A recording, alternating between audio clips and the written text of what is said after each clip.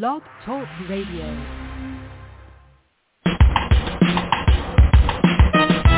Let's get lost in a better place. Pick up a book, travel through time and space. So much to learn, so much to see. A chance to escape reality. Open your mind and your heart. Gain new knowledge, get a fresh new start. MJ Network will bring you there. So let's talk about it.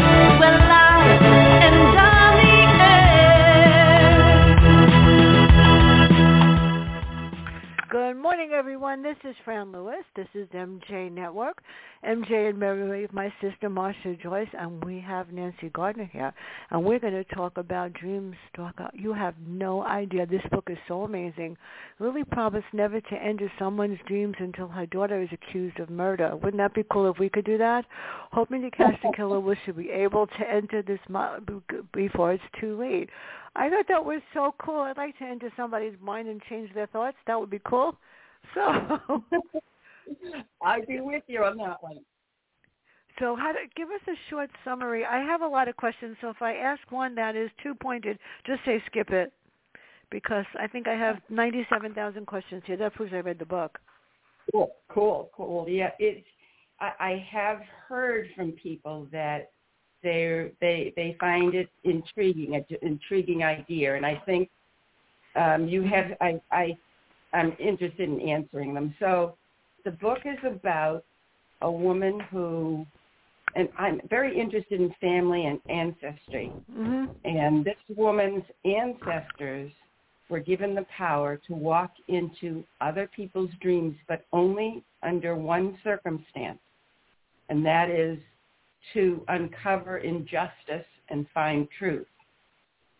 So she's had that power, but when she's very young, she uses it before she's properly trained, and all hell breaks loose. It is not a good scene, and she ends up losing the most important person in her life. So she's scarred, and she's not going to do it again.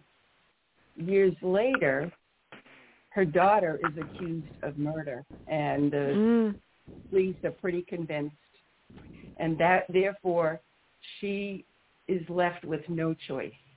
She has to do this again, despite the fact that within that dream walking, the danger is this mysterious entity that can grab her if she's in somebody else's dream. That is so scary. But that's why I liked it.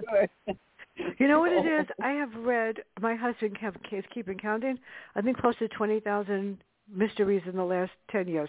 Seriously. Wow. It's my mother's fault. I read 10 books a week, and I still do at times. And I was like, this is not ordinary. This didn't bore me to tears. I mean, they're all the same, murder, mystery, blah, blah, blah. Somebody gets killed, main character, I want to kill the main character off half the time. I can't stand it. And then I read this one, and I'm going like, oh, finally something that's different. So how did you create the first scene with Kitty? And what is her relationship with Lily, or the main character? Why was this death odd? And what does the statement, find the truth, mean? Oh, man, that was so cool. Right. Well, so Kitty was Lily's childhood friend. And I'm sorry, I have a chronic cough, not to worry, but one of the few people who knows. Yeah, we'll just go. This will work. I've done it for years. So one of the few people who knows about Lily's power. And also, circumstances have occurred that you find out in the book for a reason. Kitty is the only connection Lily has to her estranged daughter, Sarah. So Kitty knows that Lily can dream walk to uncover secrets. Kitty's mind has been messed up from a prescription drug she's been taking, and there's more in there. And she is asking Lily to find the truth. She's really asking her to dream walk. Lily doesn't want to do it then, and there's not the the terrible thing happening that makes it happen. But Kitty knows that there's nobody else that can find out a secret that she knows needs to be exposed. That's scary. That is really scary. I scare myself with this sometimes. I know. I wish I could do that. So tell us about Lily's relationship with her daughter Sarah. And then this really, well, you know something, there are so many families where there's fighting or arguments, and then they don't talk to each other anymore. And then the person's dead, and then you wonder, why didn't I say so? I'm sorry. And that's sad. Yes. I totally agree. And we have Anne the nun. So what was her problem? Yeah. So like many young people, Sarah gets involved with the wrong crowd when she's a teenager. And she goes missing at the same time Lily's husband, Sam, is in the hospital dying. Long before that, Lily's sister Anne, who is a Roman Catholic nun, while Lily is a Wiccan, and that they both have disagreements about each. Well, it's more that Anne and her father are afraid for Lily. Okay, so there is an estrangement there caused by misperceptions. So after Sam dies, Lily's trying to put her life back together, including finding her daughter. Kitty's the only one that can help her. And she learns that Sarah was released from prison and on parole and went to her aunt instead of to Lily, her mother. So that's the beginning. And at the beginning there is this loss that Lily has for all that is really important to her. So who is Martin, and why does Lily draw his attention? Well, how would that help Sarah? Well, so Martin turns out to be he's a bit of a love interest, but he is Lily's accountant. She met him years earlier with her husband Sam. Sam and Martin were wonderful friends. They shared many memories, and Martin also, besides being their accountant, he has a sideline. He teaches Tai Chi, and he taught Sarah Tai Chi. And now that she's coming, being reclaimed from her teenage years, he's helping her find new confidence through Tai Chi. Well, that's interesting. Does that answer your question? Yes, it does, very nicely. Okay. No, it certainly does. So, good. What is St. Bridget's? I found that fascinating. And what does Anne care about these people? And who are they, and why are they there? So St. Bridget's is a very special place for aging homeless women who've been out in the streets. It's Sister Anne's brainchild. Her father left her the property, St. Bridget's property, in his will, and that's where she's chosen to provide a permanent home for what she calls her ladies. One of her motivations here is a long time ago she did something that would have hurt her father, and we don't learn more about that until book 2. Driving force to help these women is because she feels she needs redemption for this mistake she made a long time ago. Oh, now, wait a minute. You just said something. There's a book, too? Oh, I'm working on it. Oh, yeah. I just have to make sure. Because there are very few people lately that I've said, make sure I get it. Are you going to do another tour with Partners in Crime? I would love to when book 2 is finished. Yeah, they're the best. I did one with my book, Population Zero. I'm doing one, and I'm getting mixed feelings about it with another touring company. I won't say what. I just got a 4-star review that was really nice that said that people should read the book. It's called Population Zero, The World Without People. I'll write it down. It's scary. Yeah, it's scary. Most people don't understand it. I created worlds that you wouldn't want to live in. I invited a dead spirit to come back and experience my world, so people would stop acting like fools in this one. And what can I say? Tell us about Flo and Rose, and why would you get the feeling that this is a place that is a safe haven? Well, Flo and Rose, they are my favorite characters. Yeah, me too. Even before the story, this novel took place, they, there is a history there. I'll tell you a little bit about them, and I'll tell you a little bit about why I care about them. So, and I've written several short stories that have been published about them. So, and one of them is Killer Fastball. That's up on Amazon Kindle. But Flo is a big, brash woman with alcohol problems. Her fists are always ready to protect someone she cares about. Because a long, long time ago, she wasn't able to do that. Rose is a woman who carries visible and invisible scars because years before, she lost her husband and daughter in a fire. She suffers from occasional mental breakdowns, but she's also the quiet watcher who sees and understands more than others would expect. So both of those women call to me. Yeah, and they remind me of people I have loved in my family who've had simple problems. And I wish that in the world that they lived in, there would be some safe haven like St. Bridget's. I know. I mean, I lost my sister. We don't know what happened that day. She had a heart attack, and her husband never called 911 on time for some reason, so he claimed. Yeah, I don't know. It's a whole big mess. And to be very honest, it's like there are days I wish I could crawl into her mind wherever she is to find out what happened, or to tell her, could you help me do this because I'm losing my mind? And, of course, she left me both of her kids and their grandkids to deal with, which is fine. So what dangers come? Losses count, and everybody has experienced them. Now, talking about our reading, I'm with David, my husband David, who's a novelist. We've been listening to great courses on writing a novel. And what the man said is, what people don't understand is readers read for the problems. They want to see problems, and they want to see how they're dealt with, whether they're solved or unsolved. And that makes such good sense to me.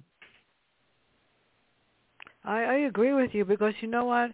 As a reviewer that reads a lot of books, if there's no problem, or if the problem is really so off base that it makes no sense, then I go like, how could they write that?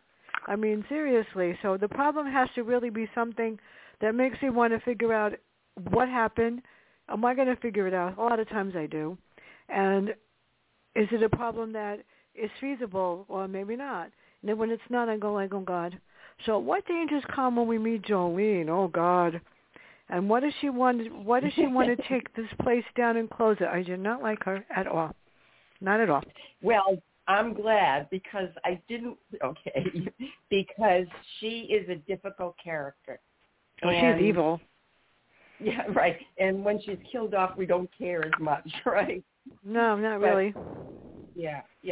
But so she, the reason we know she's a difficult, I'm going to just use the word difficult character, is because she tries to use, she's all like Lily, she's a witch, but she, tries to use her power for evil. Lily goes by the Wiccan philosophy of do no harm, okay?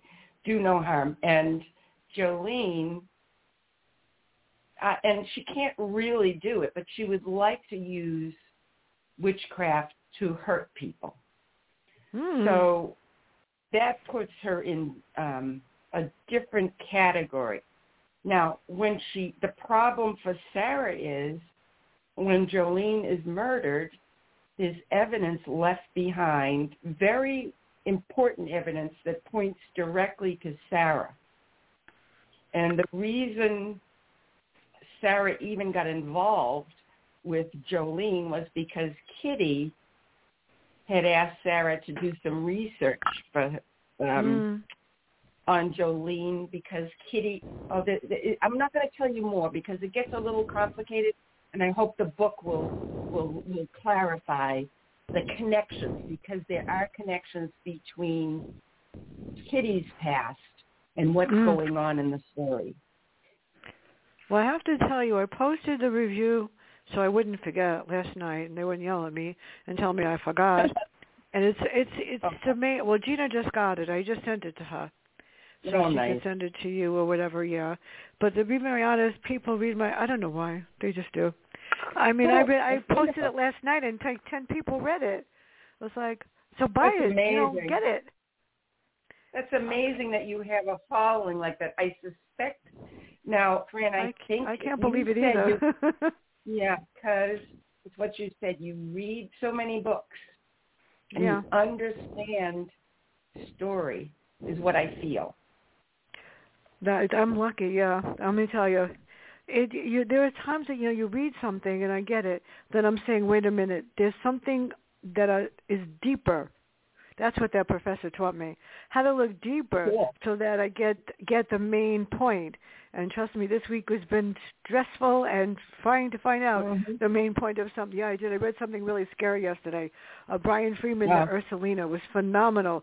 But at the end I go, wait a minute, I got it. Now I get it. And when I got the questions, he said, you got it. Yeah, you have to be careful, yeah. So why did Anne get a loan? And poor Aunt Olga, and what did she get it from Aunt Olga, and what was odd about it? Oh, poor Aunt Olga. Okay. So Anne, when she inherited St. Bridget, there was a lot of work to be done, and her order couldn't help her because they didn't have the financial resources, and as a nun, she did not. But she did know an elderly woman who was very supportive of her work. And that woman, she insisted to be a loan. She wanted to try to pay her back. The woman gave her the loan, but in her will, she had stated that the loan was repaid. So she was having her just pay $1 a month kind of thing. The problem occurred when they found a different will. That's scary. So Olga isn't really her aunt. She is just this wonderful person who is trying to help this very safe haven for people like her who are less fortunate. There should be more people like that in the world. Don't I tell you? I wish. So how does Lily has a plan to solve the problem of the loan, and describe how Jolene and why we know there is something odd and dangerous about her. And don't get too close to her, people. You're going to be sorry. Right. Well, again, I think. All right. So one of there's a couple of things that I really enjoy, even though it's a scary book. I like the fact that Lily kind of inherits Jolene's dog, Merlin. And so that's one of this. There's a couple of little animals that I think are adorable. I like Merlin. He's a peppy one, but he digs up something that proves to Lily that this is not a good woman. It's something, and we've all heard of them. It's called a poppet, which is used to make these little dolls and stick pins in them to hurt somebody. And that was an instance where Lily saw that, and she could see that it was the little figure looked like a guy, so she knew some man was in Jolene's bad graces, which meant he might be another suspect. That's scary. So who is Farley and Dr. Tom? Who is Dr. Tom in relation to him? So Dr. Tom is a shrink who volunteers at St. Bridget's. He has a stepson from a previous marriage, and the stepson, Farley, is a very brilliant medical researcher. But Farley sometimes can be very within himself, and he created a drug that the drug company he worked for rejected because they just didn't see enough progress and they want to make money. He ended up trying to replicate what he knew was this. It's actually a medication to help people with Alzheimer's disease. So that's the story. Within that story, Farley, he's a decent person, but he gets caught up. He's not sophisticated. He meets Jolene. It's easy for him to be confused about who she is. All I know is that I wish he would have come up with it when my mother was diagnosed with it. With Alzheimer's. Me too. Yeah. Me too. It's horrible. They're finding more. There's 9 years of it. Yeah. But hopefully they will. But I don't think. You know what it is? The pharmaceutical companies create these vaccines and these whatevers. They don't want to cure anything. They just want to give you something to make it less painful, or you can, it'll go away, and then in 3 months you have to take another one. Or these pills. They're not going to cure anything because it's money for them. That's what scares me. Yeah. So when Sarah's accused of the murder of Jolene, why does Lily need to revisit dream stalking? That's gotten interesting, let me tell you. Okay, because the police believe they found their killer. Lily is not able in any other way to contribute to being a detective.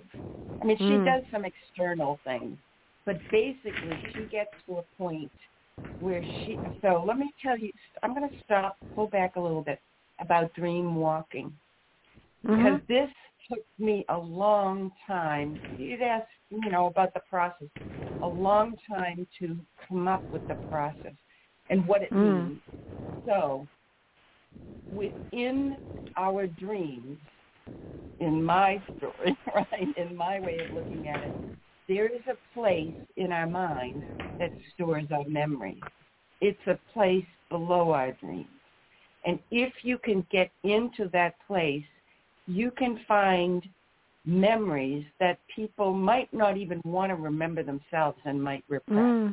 And so those memories make very clear the worst things that those people have done.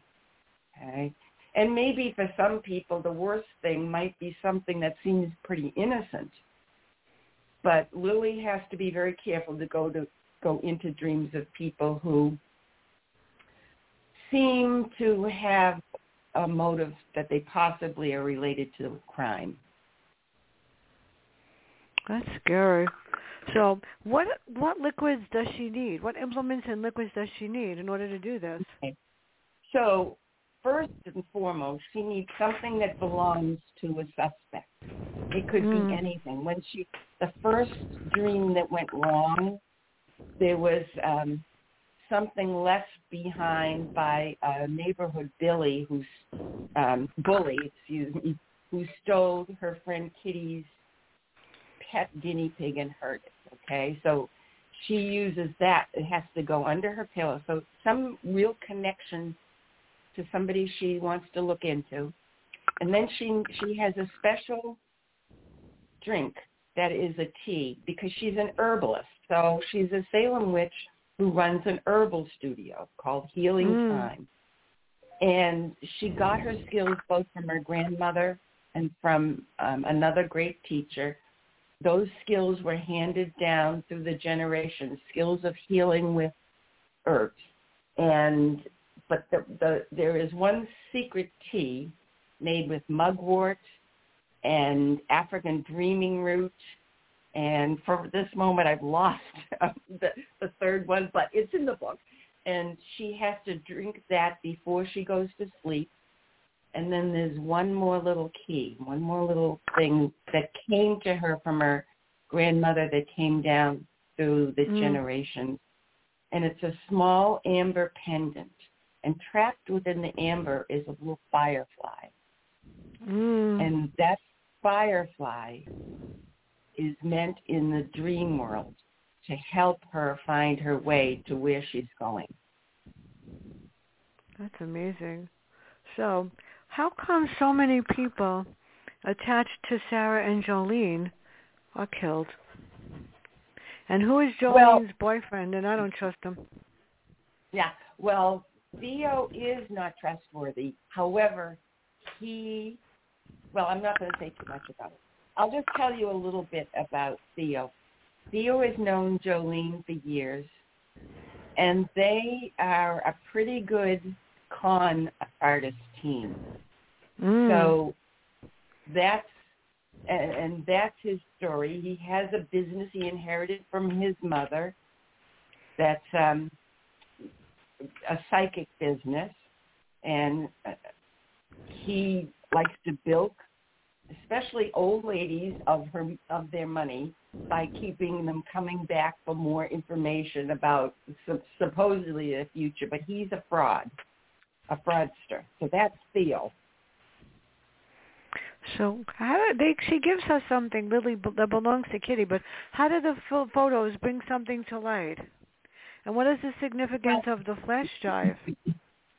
Well, the flash drive is a key bit of information because Kitty hid that flash drive after and so I don't want to tell too much about it. No, because don't. That would give too much away. But there are some key files there. But before that, she has a little treasure box that Lily remembers from the time they were girls. You know, we all have these little mementos. And within that box, she keeps things like photos. She has some photos. So Kitty, before her problems with memory and early Alzheimer's, was a science teacher. And she was a very beloved science teacher. So she has some photos of her classes. And there might even be a clue there. Who knows, right? So every time there's a dead body and she finds another one, what do the police do? They're not too thrilled, are they? Yeah. Well, so she does find dead bodies. Luckily, in the first body she finds, right, is Jolene. Okay? That's the trigger. The second time she finds, and I'm not going to say who, but it is somebody peripheral, and it has nothing to do with these murders. It has to do with another little story that we learned just enough about. And the police know from the way that person was killed that it was a Russian gang. See, that's different. Now, before I forget, I don't want to forget, Thursday, the author of Cliff Diver, on the 20th. What better way to end the month than with New York Times author Deb Pines, A Plague Among Us. Oh, God, that's so good. On the 4th, January is going to be really wild. January 4th, I'm going to do with psychotherapist Dennis Palumbo. We're going to talk about winter blues. On the 5th, this is big. I have to confirm it to make sure. At 12 o'clock special time, Mark Cameron, he took over the Tom Clancy series, Chain of Command. On the 6th, Michael Embry.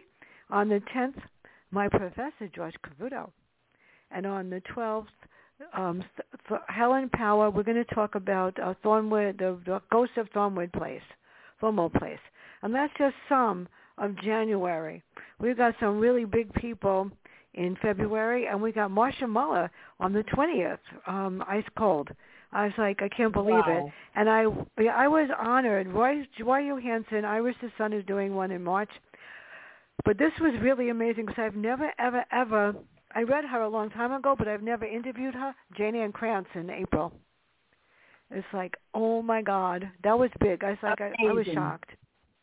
Yeah, that is amazing because I don't know how they're finding me, but they are.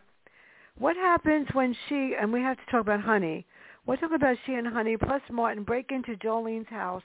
How did you create these scenes? I wanted to break into it too. Creating the scene. Yeah, creating the scene. So that break-in, Honey is her friend, okay? So she is a friend who Sam actually helped after. So Honey is a woman who grew up in Scotland, came to live in the U.S., and had a boyfriend who was a burglar. So she was swept up in one of his burglary cases, and Lily's husband Sam helped her, and she now runs a barber shop. She learned to cut men's hair. Well, women's hair too, but she likes to cut men's hair, and she started up a barber shop with the help of Sam. And Honey will do anything for Lily because she really appreciates what was done for her by both Lily and Sam as she tried to reclaim her life. Mm. How would you describe Lily's personality, and why is she so bent on helping Anne, even though Anne was not very nice to her? Well, Anne wasn't, but Lily, this is her sister. Yeah, and that's right. And Lily did build a family with Sam and with Sarah. But I'll tell you, it's just that she is coming to a place in her life, it's a midlife thing, and she realizes the importance of family. And she sees the good work her sister is doing. And she also sees it's being done this was her Nana's home, and Sarah is being helped, and she gets on board. She just gets on board. She has a shift in the way she thinks. And she is, family is important to her. So how did you create? I don't want to say what it's about. Chapter 43 is like a dream kind of thing. How did you create those with those Tom? Were hard. that scene you're talking about. Yeah. It broke the mold. But I feel like there is a justification, and when I say broke the mold, it broke the mold in that there is this pattern for dream walking.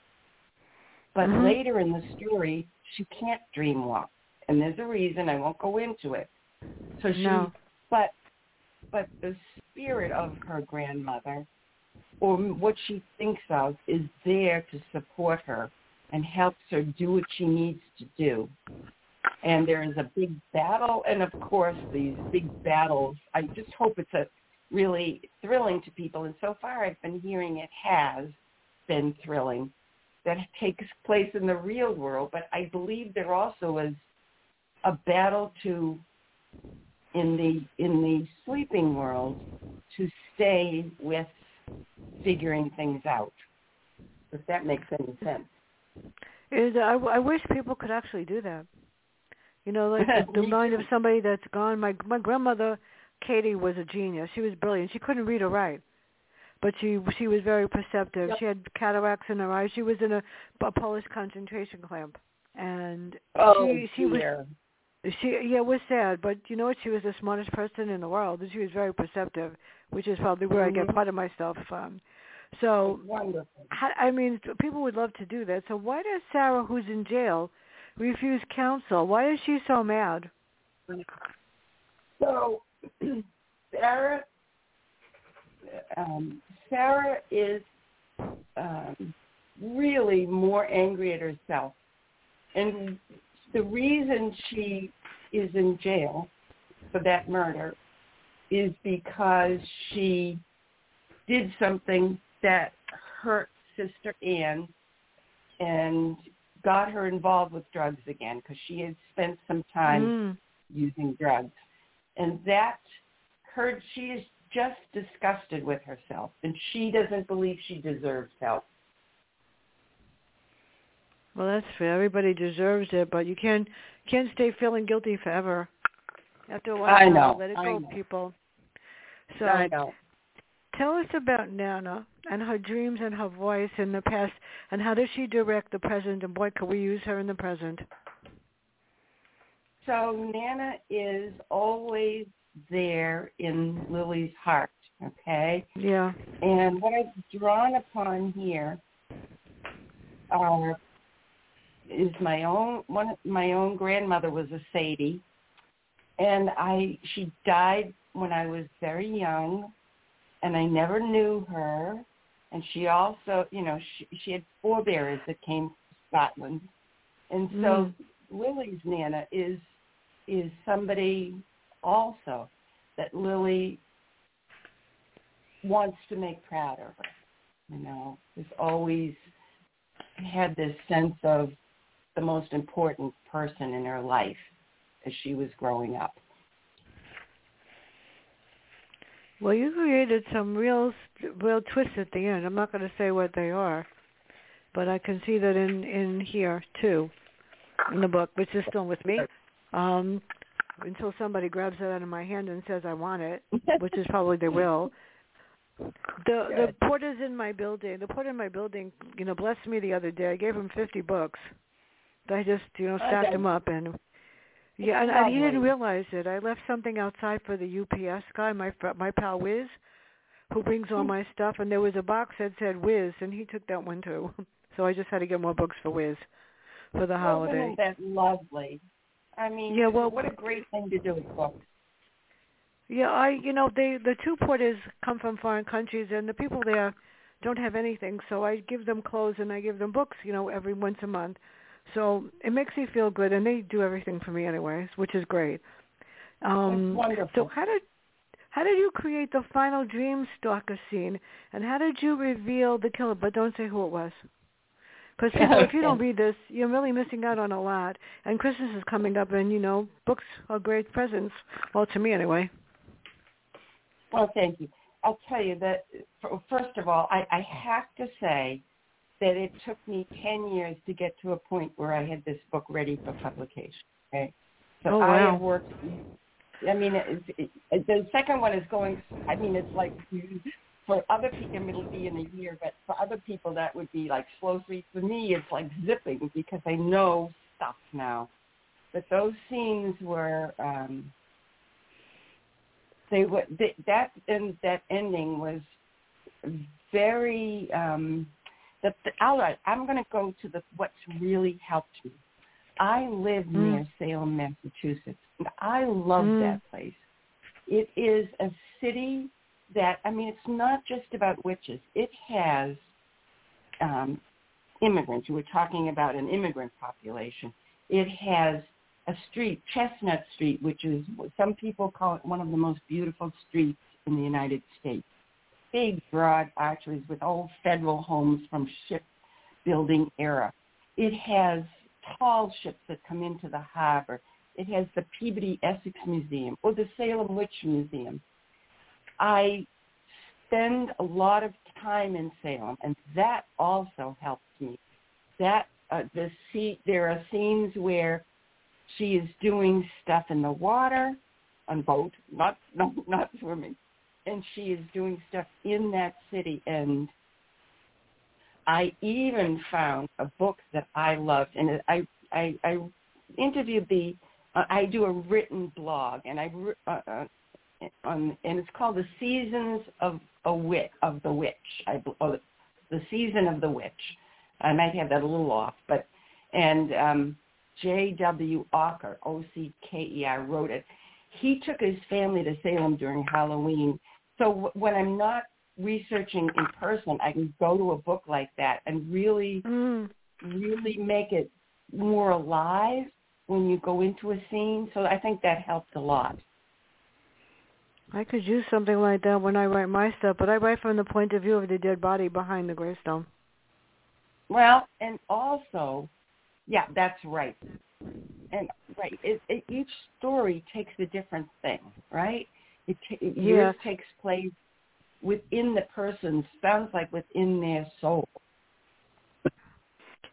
It's scary. My sister died, so I went to the cemetery and we were going to uncover her stone.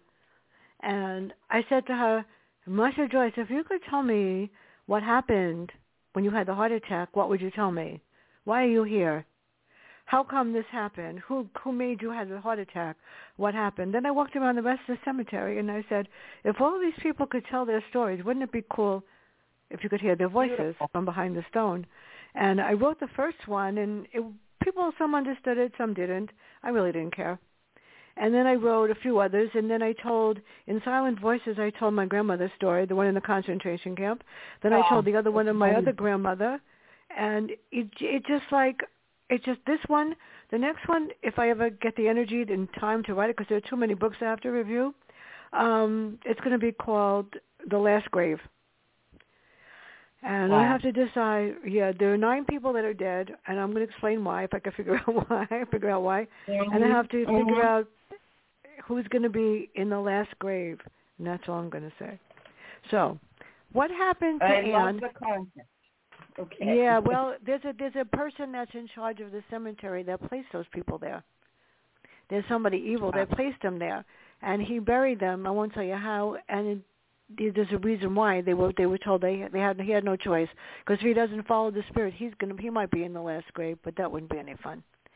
So what happened to Anne, and where do you see her with Lily in the future, and Sarah too? Book 2 takes place a few months after, and of course Lily is feeling that she has her family back. She does in some ways.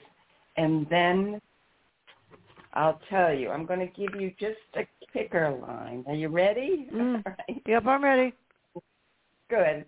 Lily's long-lost niece arrives at her doorstep, suffering from PTSD. God. Lily must protect the young woman from a real-life killer and a mysterious creature who invades her dreams. So this is good. I'm about halfway through. This is good. You see, these are the type of books that when I get them, and I didn't know what your book was about, by the way, because for some reason I said, okay, they sent me, for the, Cheryl sent it before Gina took over. And they're fantastic because they constantly remind me. Then they send me a printout of all of the reviews I have to do and all of the interviews so that I have it on my phone so I don't forget, plus in my calendar. Cool. And then they email me the week before to make sure that it's confirmed. They make sure that I get that I'm doing what I'm doing. And you know what? This is fun because it keeps my mind off the fact that there's a pandemic out there. I haven't seen anybody. Last week I saw my cousin for the first time in 2 years. And the rule is you have to get tested before you see somebody. Yep. And you have to make sure that you don't have the virus, which she did and I did also. We both got tested. And then when she left, I got tested again yesterday. I'm fine. And she's getting tested today again because she was at the airport going home. And that's the rule. You got to have these rules now, don't you? It's scary because my niece was here 3 months ago, and I told her she couldn't come because she wasn't vaccinated. And it broke my heart. Of course, you know what? It did. It did, because she doesn't believe in it, and her mother doesn't either.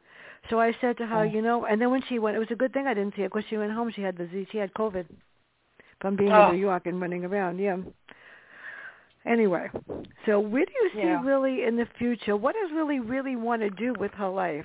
What would her goal be? If she could pick anything in the world, what does she want to do? Lily wants to be a positive force in the world, and if it means she really is going to be called upon for bigger and bigger kind of societal problems. It's not really problems, but it's really more like things that could hurt even more people. She is going to be called upon to grow her resources as a dream walker. And this is going to happen in book 2. It's building. I wonder if people actually think they could do that. I mean, there's sometimes you go to sleep and all of a sudden you hear somebody's voice or you see somebody's face, and out of nowhere, and you say to yourself, well, maybe I'm thinking about this person, and all of a sudden their first face pops up. I'm sure people think like that. Or all of a sudden you're walking in the street and you hear a voice, and it says to you, don't do that. I did an interview for my blog. Anybody who wanted to take, was this my first time interviewing anybody who wanted to take the interview about their feelings about dreams and whether they had ever had what you might call a psychic dream. Like Mark Twain, he had a psychic dream before when his brother died. He didn't know he was far away. Very prescient dream. Personally, I've never had a dream like that. That's not who I am. But there are people, and some of my respondents said no, and some of them don't even remember their dreams, but some of them had dreams that seemed very psychic or prescient and seemed to understand something that was going to happen to them soon, somebody they were going to meet. Could be just a minor thing like a new relative that they saw. Mm-hmm. Sometimes that does happen. Or sometimes you're just thinking about something and I'm saying, oh, wait, my phone just popped out. I could hear my sister's voice saying to me, don't do that, or you can do that, or whatever, because it's her fault that I'm doing this, by the way. And very cool. Yeah, I weigh 108 pounds. Now I do. Yeah, well, I did. I weighed a lot more. My mother, when she got diagnosed with Alzheimer's in 2003, I must have eaten myself up into oblivion because I never did that before, and I lost all the weight. Mm-hmm. And I'll never gain it back again, ever again, for other reasons. And my sister said to me before she died, you look like a fat couch potato. Why don't you write a book? I said, you're out of your mind. Why don't you interview people? Because you have a big mouth and you can ask questions. I said, you're going to be sorry. I said, you're going to be so sorry that I did that. And I wrote, my name is Bertha, which was not published by the Best Publishing Company. They didn't edit it right, but it's true stories growing up with her in the South Bronx. And she was sorry I ever wrote it. That's how you get even with people now. It is cool because I put all 3 books together. Bertha Speaks Out, My Name is Bertha, and Bertha Fights Back into sisters, 2 sisters from the Bronx. And she started me off on this thing, and I'm not sorry because it's a lot of fun. When I retired from teaching, I had no choice because of my mother, not because I was old enough. And I said, you know what? Maybe I'll just interview people on a radio show. That started out a whole other thing. I can't believe I do this. So tell us about Sarah and her knowledge of herbs, because there are a lot of people there that use herbs to cure people of different diseases, or they just like them to use them in food. Well, so Sarah actually, when she was young, Lily has learned at her grandmother's knee about herbs. When Sarah was a little girl, she was bullied by some neighborhood bullies. And the parents went up and Lily and Sam went up and they complained, but they also tried to help her with her feelings about herself after that. And Lily helped her make a peace garden, a place with herbs that were very peaceful, like lavender and chamomile, and just these beautiful little plants. And gardening can help you to just relax and to see things grow, I believe. And so Sarah is not a natural herbalist, although in the next book you're going to learn something new about Sarah's new pursuit that's a little bit related. Well, that is good. So tell us about, because I didn't ask about the Detective Petrov. How did he feel about her mixing into things, Lily mixing into things, and what role does he play? Does he help at all? Did the police help at all? Yeah. Well, at the end, they help. He considers her a nuisance, but something happens to her home that puts him makes a little more empathy, because he is not happy that something dangerous has happened, that he can see that somebody doesn't like the fact she's been asking questions. So he starts at that point to have a little bit more respect for her. And then by the end, he doesn't believe, she can't tell the police, oh, I went into a dream and I learned this. They think she was crazy. So she has to do things pretty much on her own, and that will at times bring them into conflict. Well, if Lily could create the perfect dream walk, what would it be? Before we find out where we can find out more about you and your work and everything else. Yeah, right. If Lily could do the perfect dream walk, she would walk into her, when she was a baby, her mother died. Mm-hmm. She would walk into her mother's dreams and really learn more about her mother. That would be interesting. I'd like to walk into my father's dream or my sister's dream or my mother's dream and find out what really happened to them. See, there's a biggie. There is a biggie. And just to know, I mean, I've had circumstances, too, where it would be a comfort to know. Well, my mother, I was standing in the hospital, and I had walked out just to go home for 2 minutes to change and come back, and she had Alzheimer's. So I knew. Before I left, she said, no more. I said, Mom, what do you mean no more? You're not going to be here to drive me crazy anymore? Forever? Oh, my God. Wow.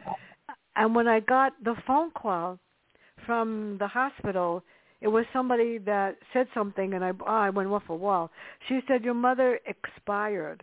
I said, she's not a parking meter, and your job is about to expire. And I called my doctor. I said, what kind of a moron or miserable person says to me, my mother expired? And he got on the phone. He let her have it right between the eyes. When I got there, needless to say, my mouth, forget it. I said, how dare you be so insensitive? And the nurses that took care of her really loved her. They took such good care because even though they didn't get to know her, they asked me about her. So they got to know Ruth. And my mother was feisty till the day she died. You never knew what she was going to say. And she taught me some words I never even heard of. But anyway, where can we find out more about you and your work? So I have a website, and it's nancygardnerauthor.com, and I'd love people to visit. Or you could send me an email at nancygardner@nancygardnerauthor.com, or you could do both, and I'd love you to sign up for my twice-monthly newsletter. And if you do sign up, there's a free download of an ebook short story about Rose Hernandez that you might enjoy.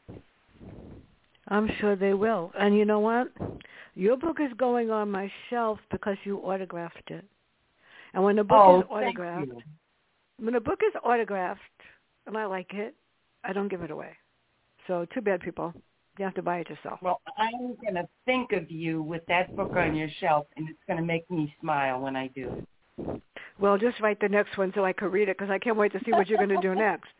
Well, everybody, it's freezing out here.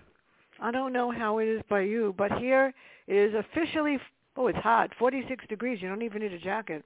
Yeah, you do. 46 degrees is like a heat wave here. But Nancy, thank you so much. Is David writing another book by any chance besides a journalist? That was different. He is, and I am going to be doing an interview of David for my blog because he can't escape. He's right in the house. Just capture him, right?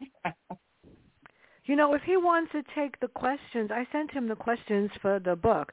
If he wants to take them and answer them, I can post them on Just Reviews as an interview if he wants. I think he would like that. He's a little bit shy, but he's a wonderful writer. Well, I'm not, something. I was a very quiet kid until I decided I wasn't. And cool. when I went into junior high school, I never answered a question in elementary school. My mother was the PTA president, my aunt was the teacher, and they resented me because of it. And I was an A student. I never got full credit for anything that I did. So when I got to junior high school, my mother went to my 7th grade teacher, and I was a 98% student. Actually, she wanted 100, but what could you do? She was tough. And the teacher said, "Who is she?" And she had to show him a picture of me in order to know who it was.